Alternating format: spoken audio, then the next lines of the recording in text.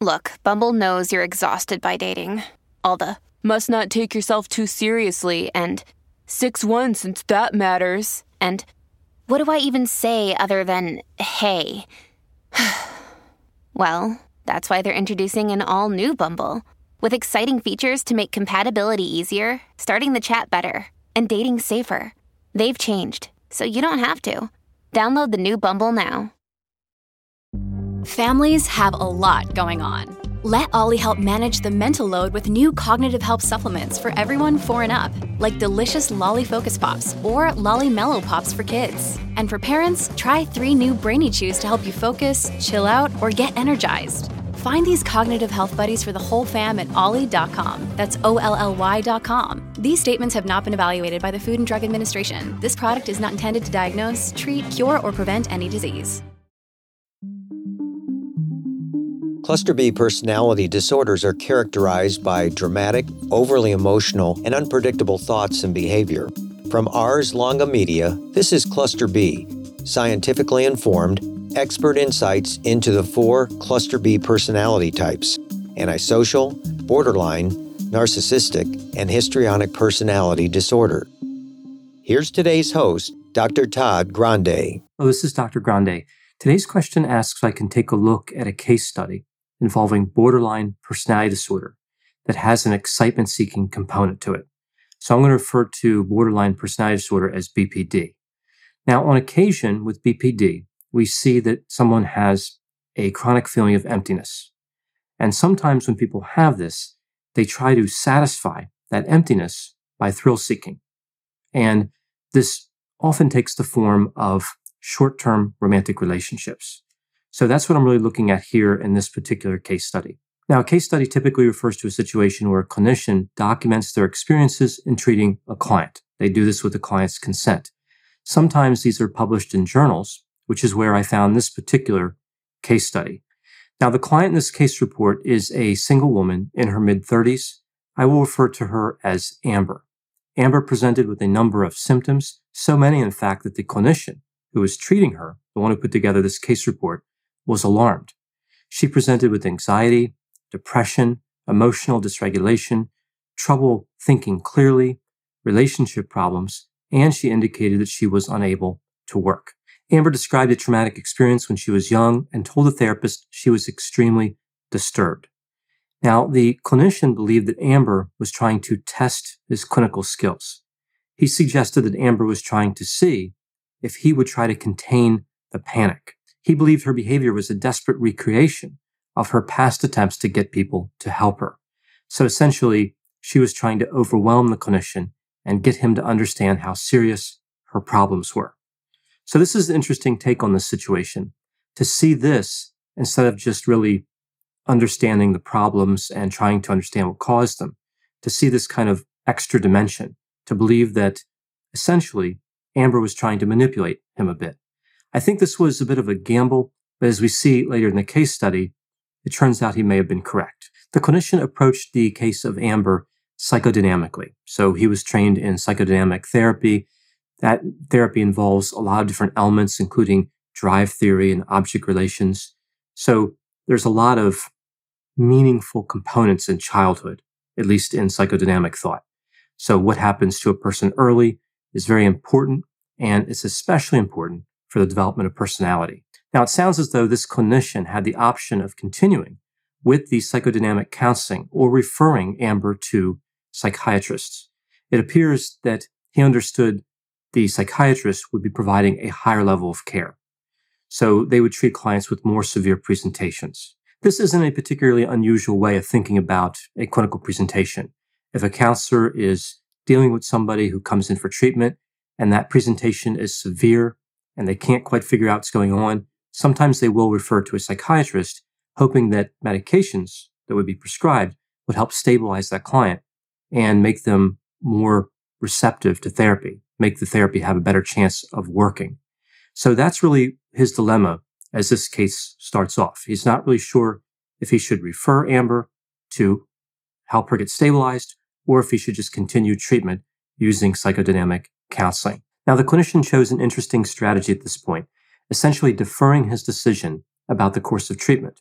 He told Amber that she had conveyed a great deal of information about herself to him, and that both of them should take some time to reflect on what was discussed.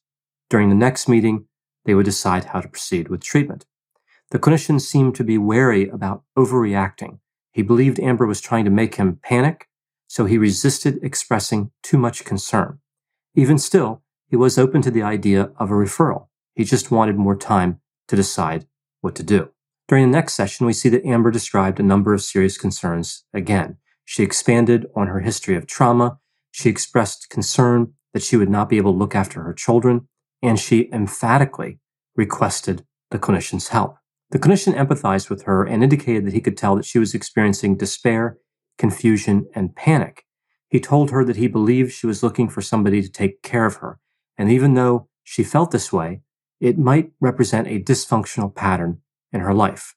Therefore, he recommended delaying the diagnosis of Amber and wanted to continue in the assessment phase. So essentially, just like the first session, he was trying to slow things down and figure out what was going on. He also seemed suspect of Amber's motives or perhaps her unconscious patterns. But either way, again, we see he believes there might be some type of manipulation going on.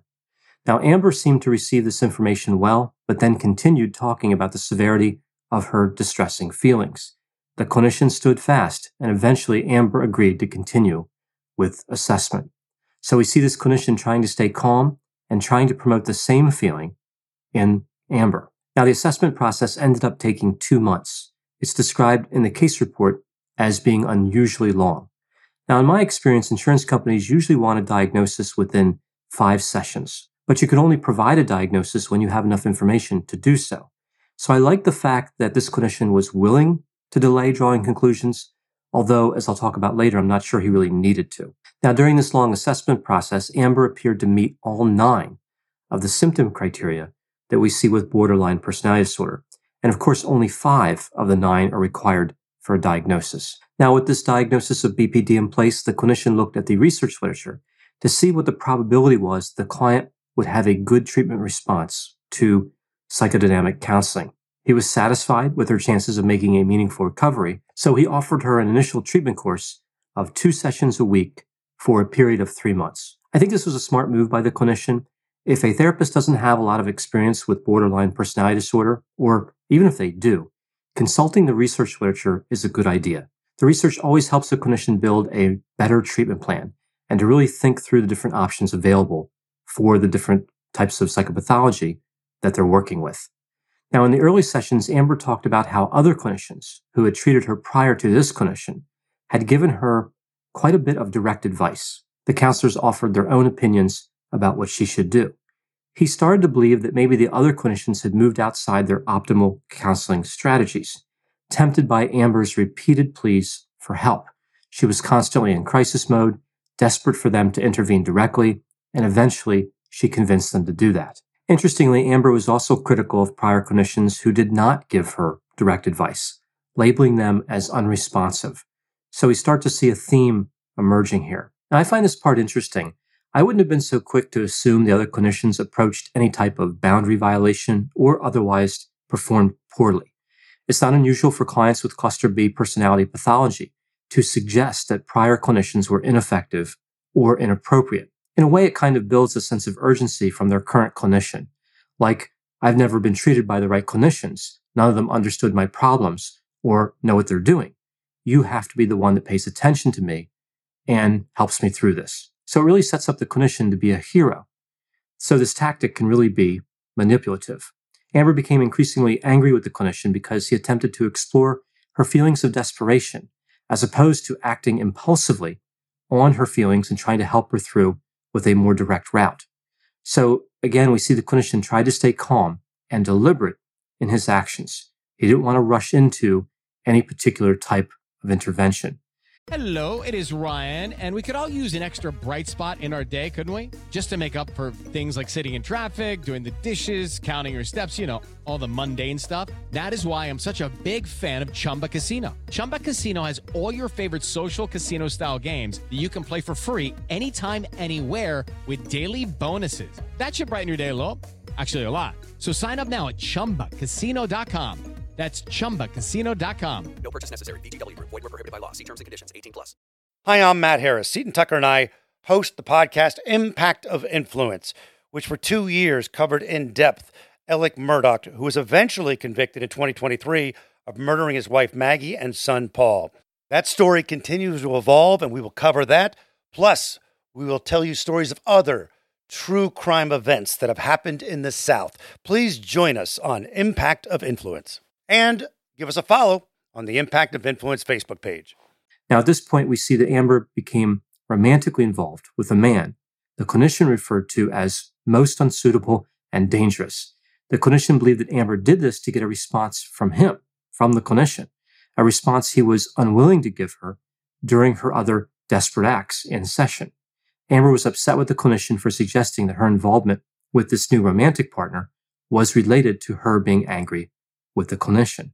The clinician recognized that Amber's romantic behavior was probably related to a fear of abandonment and the excitement of having a new relationship, which is why I'm surprised he thought that this behavior had anything to do with anger for him. It may have had something to do with that, but that's not the first place I would have gone in terms of how to conceptualize this particular behavior. It's not unusual for individuals with BPD to have a lot of short-term, exciting type relationships. So I think it's kind of a bit of a leap to say it must have been because the client was angry with the clinician when you have that alternate explanation that I think suffices fairly well. Either way, though, I appreciate the theory. His theory was that Amber was having a negative reaction toward him, a fear of the clinician abandoning her. She was disappointed with the clinician and, of course, angry with him. She needed a remedy for these negative emotions, and seeking the unsuitable romantic partner temporarily alleviated those emotions. Again, that's his theory. A more likely explanation, of course, is that Amber simply engaged in these types of behavior regularly. She found an opportunity to begin an exciting relationship with somebody new, so she took advantage of that opportunity. Now, the new romantic relationship failed after becoming dangerous, and Amber returned to therapy feeling even worse. She told the clinician that she really liked the excitement of new sexual relationships. The clinician suggested that Amber was trying to recreate that new relationship feeling, that excitement, in the therapy sessions with him. Amber admitted that she was discussing these topics in part because she was hoping for some sort of response from the clinician. So he took a gamble by putting that out there, and it appears he was correct. Eventually, Amber connected with a reflection that indicated that she felt unlovable. So the clinician reflected that back, and she agreed with it. This was considered to be a breakthrough moment. Amber also acknowledged that she found therapy to be boring, empty, and dull, which I think is an interesting thing to say about therapy, right? And again, the clinician didn't just assume that was because he was boring or because he was doing something wrong. He assumed it was something that was coming from that feeling of emptiness that Amber had. I would think this is also a breakthrough moment, acknowledging that chronic feeling of emptiness and how it extends into therapy sessions, and how Amber was desperately seeking to escape that feeling by replacing it with exciting experiences. So after this, Amber was now amenable to the idea of refraining from new intimate relationships and attempting to spend time alone. Spending time alone was actually pretty difficult for Amber.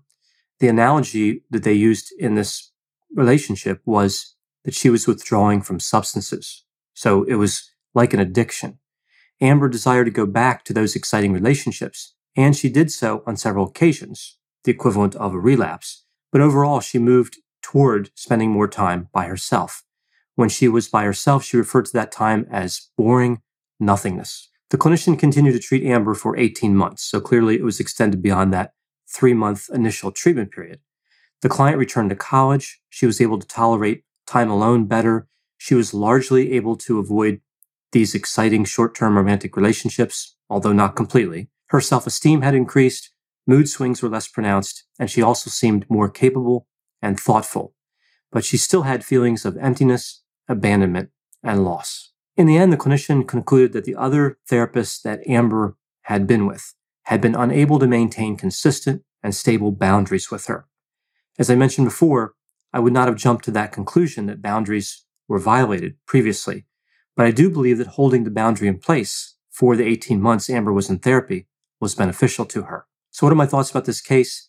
It's important to note that the clinician who wrote the case report had the best view in terms of the client and had access to information, of course, that was not included in the report. I'm only speculating about what could be happening in a case like this from what I see in the report. So a few things did stand out for me though. Taking one's time with the assessment, as I mentioned, I think was a smart move, but I'm not sure there was a need to delay the diagnosis in this case. Did delaying the diagnosis actually help the client? When a diagnosis is that clear, wouldn't it be better just to assign it at that time?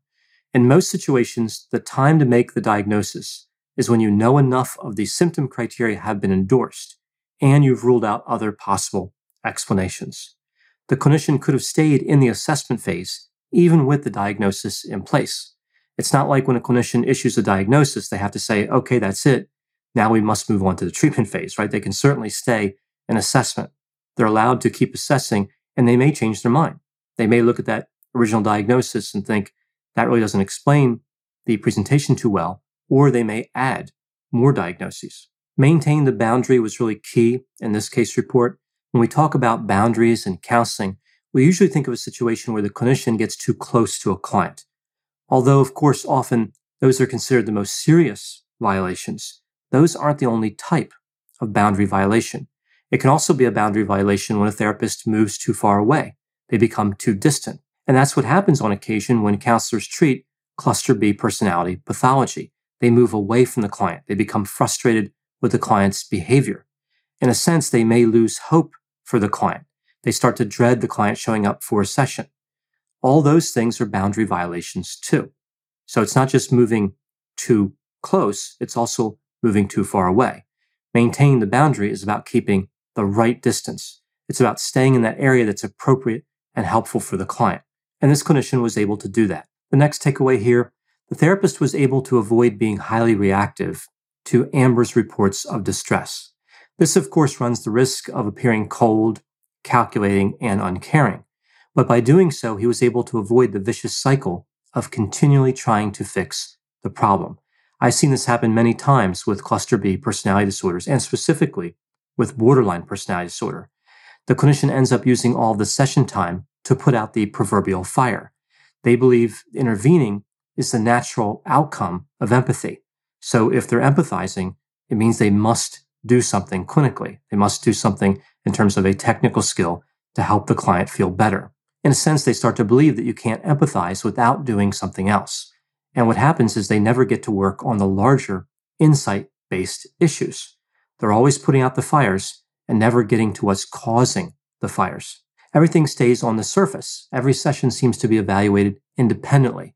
What did we accomplish today? As opposed to looking at the larger picture of good days and bad days, good mood and bad mood, success and failure. This clinician was able to step back and see the larger pattern. And of course, personality disorders are a pervasive pattern of maladaptive behavior. So seeing the pattern is key for treating personality disorders. This clinician was not distressed by the repeated failures. He wasn't distressed by the client being angry with him, and he was able to hold to his course of treatment. Sometimes therapy is 2 steps forward and 1 step backward, and not every clinician can tolerate that process. The next takeaway here is that Amber presented with a variety of problems, again, so many that the clinician was almost overwhelmed, but good progress was made. She was able to resist short-term romantic relationships. Now, this was probably safer in her situation, as most of the relationships she had became destructive for her. This didn't seem to be a primary concern, though, in the beginning, but later on we see it becomes important for her. It's important to recognize that addictive behavior doesn't always take the form of substance use, and how excitement-seeking in various forms can become destructive. This pattern of seeking out the thrill of new romantic relationships is not only seen with borderline personality disorder, but with all of the cluster B personality disorders, so antisocial, narcissistic, and histrionic personality disorders as well. Therefore, it's really not surprising that all of the cluster B personality disorders have a high level of comorbidity with substance use disorder. Moving on to the next area where we see improvement, we see fewer mood swings here. No doubt this was positive. This is one of her initial complaints. This is also one of the symptom criteria for BPD, affective instability. We see an increased level of self-esteem. Interestingly, the research literature is mixed about whether self-esteem is actually helpful, but I can see how the client would find having more self-esteem to be encouraging. Now, even with all these improvements, we see that Amber still has the fear of abandonment and the feeling of emptiness, right? So those symptoms remain. So the question here really is Amber may have improved, but did she improve enough to discontinue therapy? The client made the decision to discontinue therapy here, again, after 18 months. My hope would be that that decision was made collaboratively, so the therapist and Amber making it together. But it's not clear from the case report if that's what happened in this situation. Amber could have been ready to discontinue treatment, so it may have been appropriate to do so, but she also could have been feeling like she should discontinue treatment. So not really knowing, but feeling that because of some of the personality disorder symptoms. With BPD, I typically recommend that someone stays connected to outpatient therapy over the long run. Maybe not twice weekly, like we saw here, but perhaps once every 2 weeks, once a month. I'm not sure it's a great idea to go from twice weekly to no therapy. That seems a bit of a jump, right? That's kind of an abrupt shift and what the client would be expecting on a weekly basis. So twice a week for 18 months to not seeing the clinician at all. So that's an adjustment I think that probably should have been made. But again, Amber might have said, I'm done. I don't want to continue. And therefore, that would be it. So this is an interesting case study. We see here how BPD can have this excitement-seeking component that can take the form of these short-term physical relationships. And those relationships can become addicting. They can be something that masks the pain, makes the client feel better, but in the end, they're still destructive. For more content like this, check out Healthy Toxic, another podcast from Ars Longa Media, all about what makes or breaks relationships, including issues related to narcissism, narcissistic abuse, and how personality disorders affect relationships. Ars Longa, Vita Brevis. Learn more at arslonga.media. Okay, round two. Name something that's not boring. A laundry? Ooh, a book club. Computer solitaire, huh? Ah, sorry, we were looking for Chumba Casino. That's right, ChumbaCasino.com has over 100 casino-style games. Join today and play for free for your chance to redeem some serious prizes. ChumbaCasino.com. No purchase necessary. Void where prohibited by law. 18+ terms and conditions apply. See website for details.